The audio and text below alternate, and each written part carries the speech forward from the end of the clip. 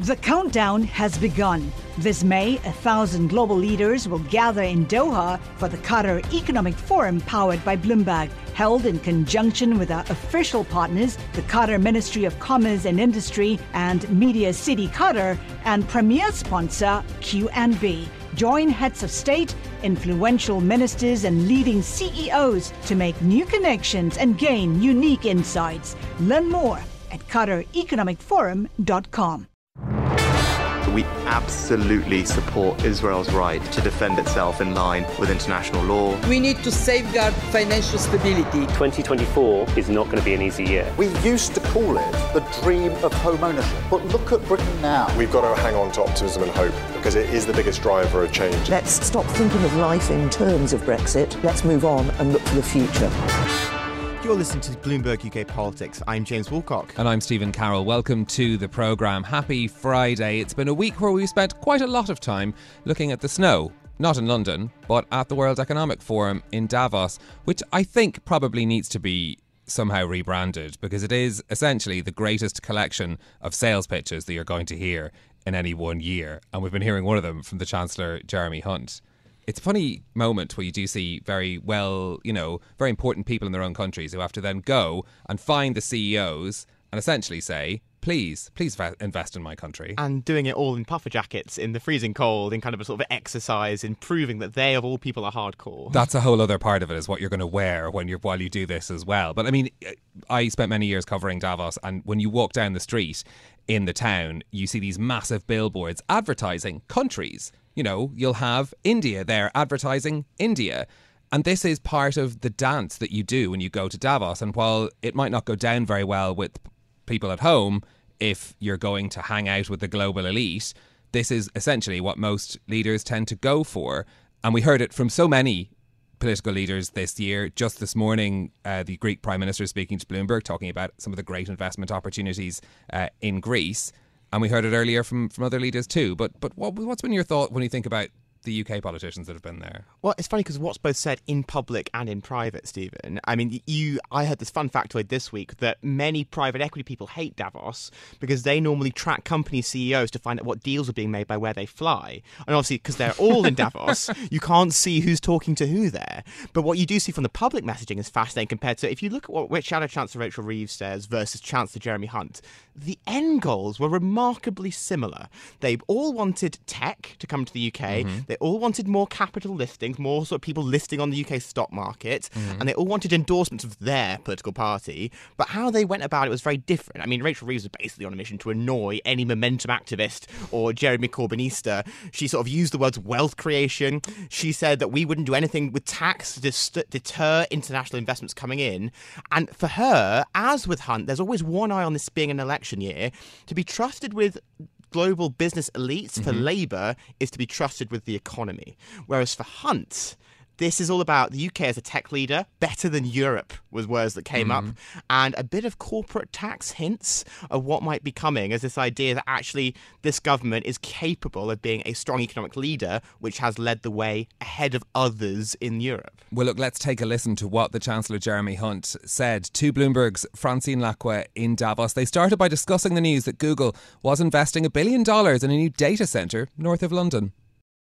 It's a big sign of confidence, and what I'm detecting here in Davos is a recognition that the UK has become one of the great technology centres of the world. It's now the third largest tech economy after the United States and China, double the size of anywhere else in Europe. And of course, companies like Google are reflecting that in their investments, and this is $1 billion to improve their data processing. It means that people who use Google facilities like Gmail will get a faster service.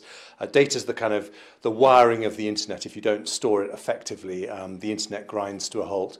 So it's an example of the kind of deals that I'm here talking about the whole time as people look at the UK and they say, this is Europe's Silicon Valley, and it's well on the way to becoming the world's next big tech centre. But Chancellor, is this because they see opportunities in the UK, or because they look at the rest of the world, they look at conflicts, they look at Europe, and they think it's a bit of a mess? Well, I think it's a combination. The UK has got stability and the rule of law, and that's very attractive to international investors. But it's also got two things that virtually nowhere else has. Outside the United States, the biggest financial services sector. So these small businesses that get off the ground can get the backing they need to grow, and that is very interesting to companies like Google and Microsoft. But it's also got, outside the United States, the world's most respected universities, 4 of the world's top 20 universities. So the new ideas that are, for example, creating the new medicines of the future, a lot of that is happening in the UK, and that makes it a very exciting place to invest. But Chancellor, at the same time, there's so many questions. I mean, there was so much turbulence in the UK economy because of politics. We're now a little bit more stable, but we're looking at elections, and your party is far behind. What promises do you give to investors now? Well, I think when investors look around the world at the instability in other countries, the rise of populist far-right parties in many parts of Europe, they say that even with elections, which is right we have because we're a democracy, the UK is actually a very stable long-term bet. And what they're also seeing is something they haven't seen before, which is that the technology sector is now so vibrant in the UK that they can't really afford not to be there. Will you tell actually investors that we'll see a corporation tax cut? Well, they've already seen a huge corporation tax cut because in the autumn statement I introduced full expensing of capital allowances, which means for investors investing capital, they get a 25% discount off their corporation tax bill, which is more attractive than any other major country. So we will continue to do everything we can to get the tax burden down. And that is, a choice we have as a country because other parties would increase the tax burden, they'd increase borrowing. We think the way we grow the economy is by reducing taxes, making them more competitive. But will that happen in the next budget statement? And is that going to be the last financial event before the election? Well, Fran, it's early days for the budget. It's on March the 6th. I haven't seen the final figures from the Office for Budget Responsibility, so I don't know the headroom that I'm going to have to play with. But what I can tell you is what I want to do, because I look around the world and I see that North America, Asia, where generally countries have lower taxes than Europe, they're growing faster. In Europe, where our taxes tend to be higher, we're growing more slowly. So if I can, I want to reduce the tax burden and make the UK more competitive, more dynamic, more vibrant. Will you deliver an autumn statement, or will we have an election before then? Well, the timing of the election, I wish I could tell you, and it's not that I'm hiding, I just don't know. This is a decision for the Prime Minister. What I have to do as Chancellor is make sure that I set the economy on the right track, because the main reason people vote Conservative is because they trust us with the economy, and they can look at Rishi Sunak's record, my record. They can see we brought inflation down from 11.1% to 4%. So far we've avoided a recession, even though many people predicted we'd get one, and they can see tremendous prospects for the future. I mean, your party was not always stable, but when you look at instability across the world, and this is conflicts, this is concerns with the price of oil, and of course what we're seeing in the Middle East and Ukraine, do you worry that it's going to be a hard, very difficult economy this year? Well, I think I worry about the world, yes. I don't think we've seen it this unstable for a very long time. And the UK, of course, has a very important role in protecting global stability, working alongside our allies like the United States. And of course, if you're responsible for a country's economy, you have to keep a very careful eye on what's happening in places like the Red Sea. But what I would say is that the things that will really help to do that, bring down inflation, bring down borrowing, keep public spending under control, that will make the economy resilient for whatever shocks might be around the corner. Final question, you are behind in the polls, an election is close, 20 points behind. Can you really make that up? I believe we can, because politics has never been more volatile. And in the end, when people see an economy that has weathered a pandemic, weathered the cost of living crisis, the very many shocks and challenges we've had, and when they see that actually our potential is huge despite all those challenges, I think they'll understand the value of a Conservative government. Well, that was the Chancellor Jeremy Hunt speaking to Bloomberg's Francine Lacqua at the World Economic Forum in Davos. Now, we did hear in that interview the claim from Jeremy Hunt that the country is a beacon of stability for business leaders. Some might say the last 7 years or so of British politics show otherwise. Take a listen to this. As we leave for the last time, my only wish is continued success for this great country that I love so very much. I have done everything I can to convince MPs to back that deal. Sadly, I have not been able to do so. I believe it was right to persevere, but it is now clear to me that it is in the best interests of the country for a new Prime Minister to lead that effort. It is clearly now the will of the Parliamentary Conservative Party that there should be a new leader of that party and therefore a new Prime Minister. I recognise, though, given the situation, I cannot deliver the mandate on which I was elected by the Conservative Party. I have therefore spoken to His Majesty the King to notify him that I am resigning as leader of the Conservative Party. Those were the resignation speeches of, in order, David Cameron, Theresa May, Boris Johnson, and finally Liz Truss. It's quite astonishing to me. It still gets me that one of those, the final two, in fact, are in the final sort of 2 years of my life. Also that they're also still fresh in our memories. I think we shouldn't be able to remember all of those moments so clearly. I mean, just this week I've been listening to David Cameron, Foreign Secretary, completely different man. You wouldn't have met him, Stephen. Hasn't been here for the past sort of 10, 15 years of politics. But so the sturdiness of Conservative government is something the party has been talking about for a while. I mean, if you remember, strong and stable leadership from Theresa May. So joining us now to discuss is our government reporter, Joe Mays. Joe, we have had you on this podcast a lot over the past few years. Do you buy Jeremy Hunt's narrative of stability? Well, I think that their argument is that henceforth we will provide stability because we have, broadly speaking, ended that psychodrama which you just kind of very accurately portrayed through those resignation speeches. And it's a forward-looking claim, isn't it? Obviously, they cannot change the past. They cannot change all the upheaval we saw in Westminster. But they can at least try to say, look, if you did stick with the Conservatives, Rishi Sunak, if you won the next election, probably would see that term out because he has basically taken control of the party. So that's where the stability claim comes from. But yeah, it kind of sticks in the throat when you think about what has happened recently on the Conservative Party. But yeah, it's a forward-looking claim. So the funny thing is, I was at Labour Party conference, as were you this year, in sort of back in autumn, and I remember going to talk to the business executives who were so willing to talk to Labour, what was so impressive about Labour, and they said, oh, it's promising stability. And I went to them sort of, stability, though, is a lagging indicator. You only can be told that you have stability. And they came up with a different word of credibility. They trusted Reeves, they said, to deliver because she always takes responsible decisions. So I guess I would come back to you on that and say, can Jeremy Hunt promise stability going forward? Or how would you look at a promise of stability?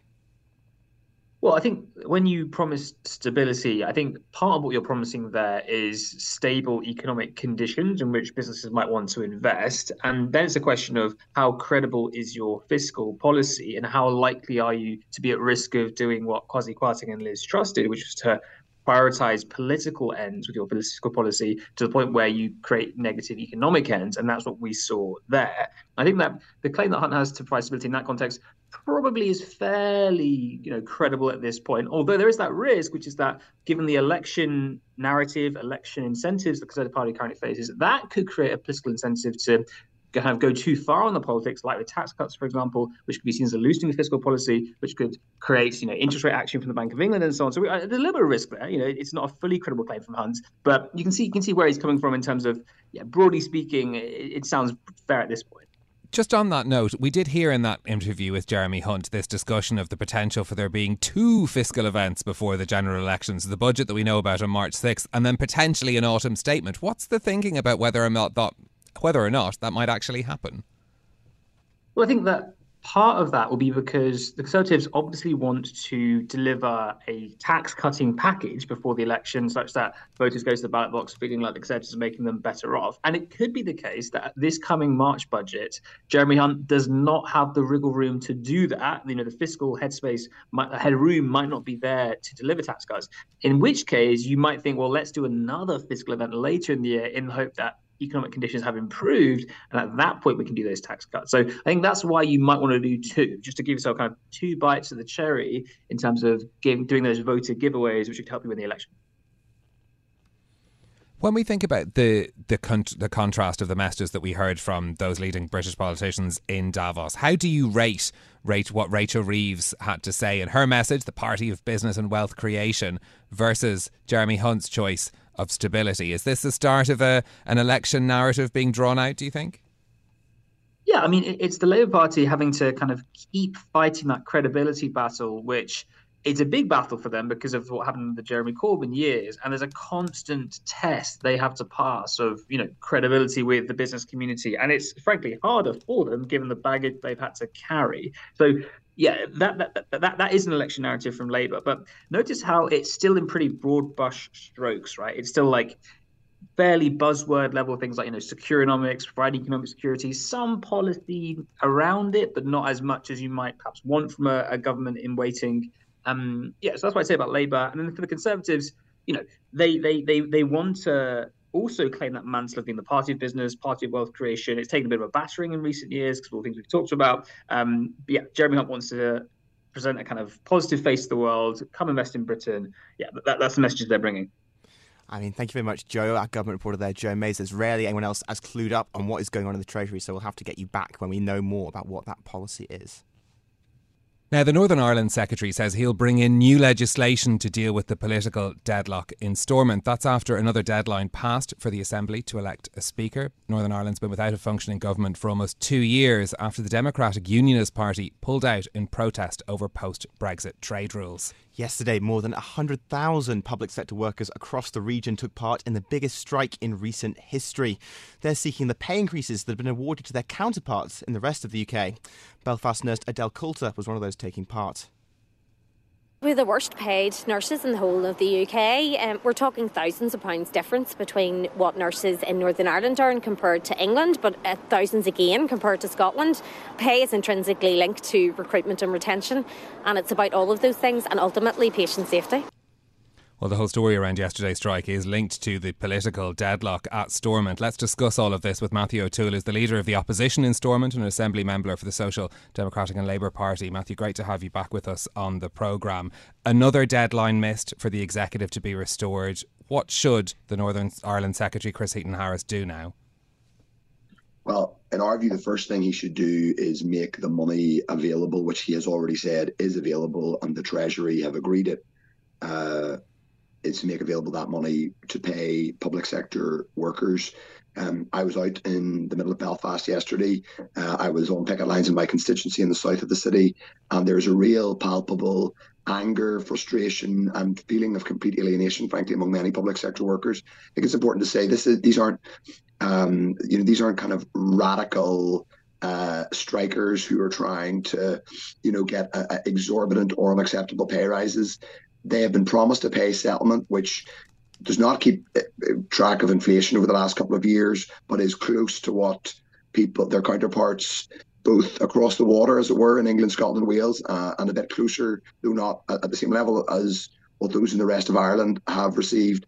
And frankly, they have been let down by both Chris Heaton-Harris, the Northern Ireland Secretary, and the DUP, whose boycott has allowed him to take these decisions. So they are very reasonable.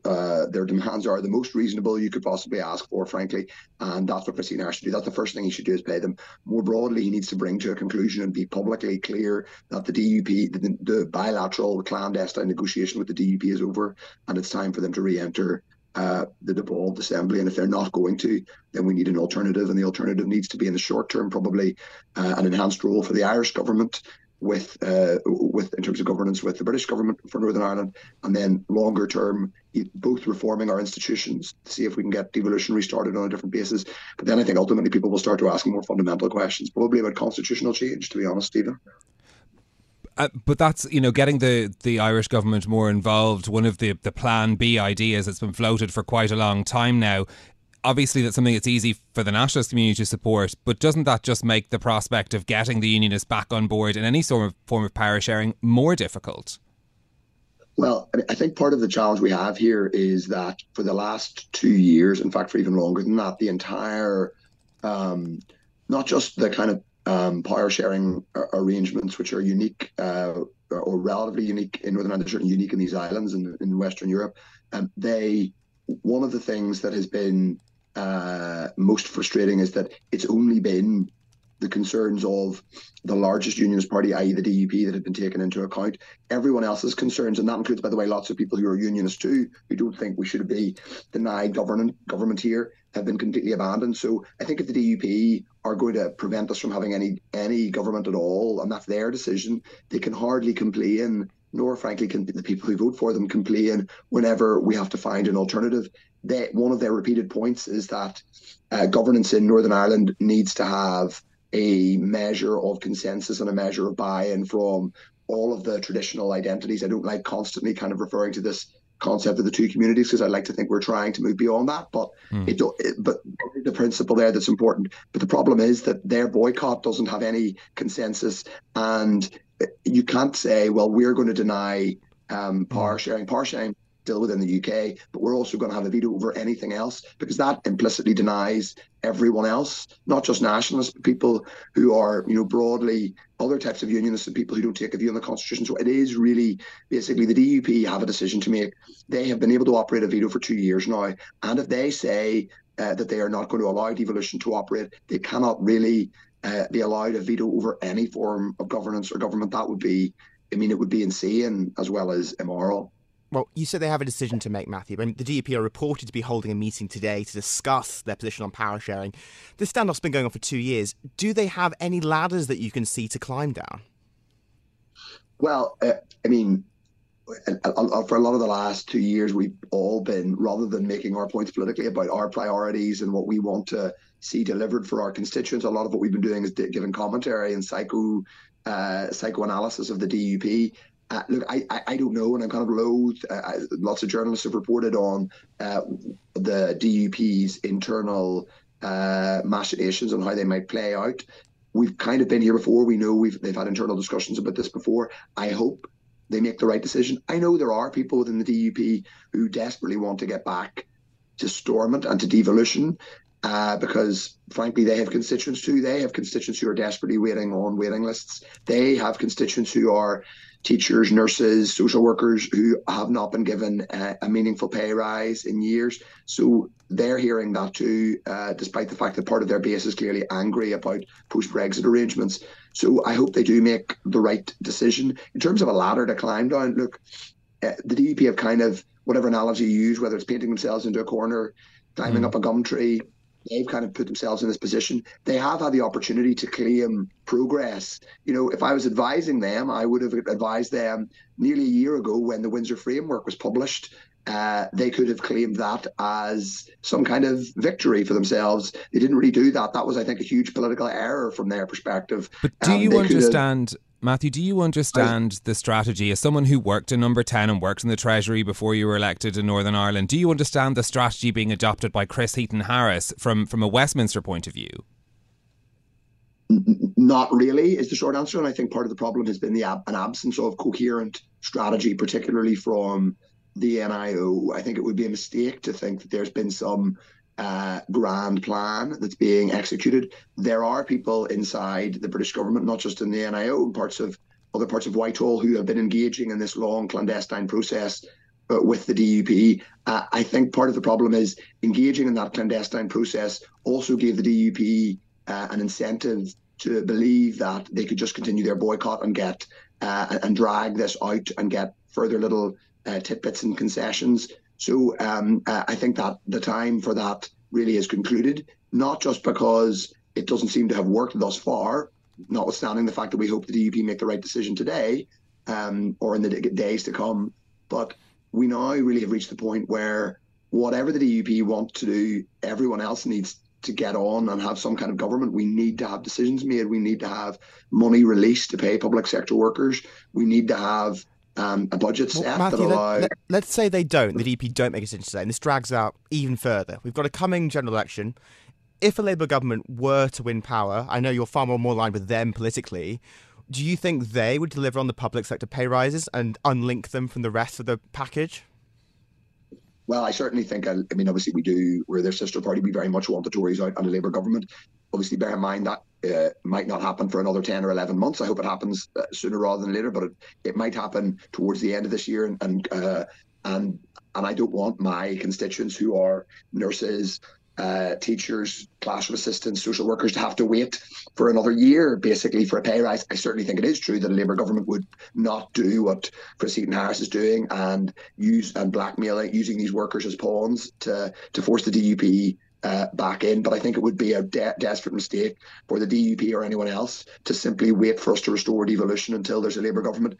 Though I very much want a Labour government, I think it would be a real mistake because not alone because public sector workers deserve paid now and our public services are in crisis and need intervention now, but because I think the public completely lose. I think the public are ahead of the politicians and the political class and the media on this. I think many of them have almost already given up on devolution, and they certainly will have totally given up on it if we wait another year or 10 or 11 months. Okay. It has to happen now.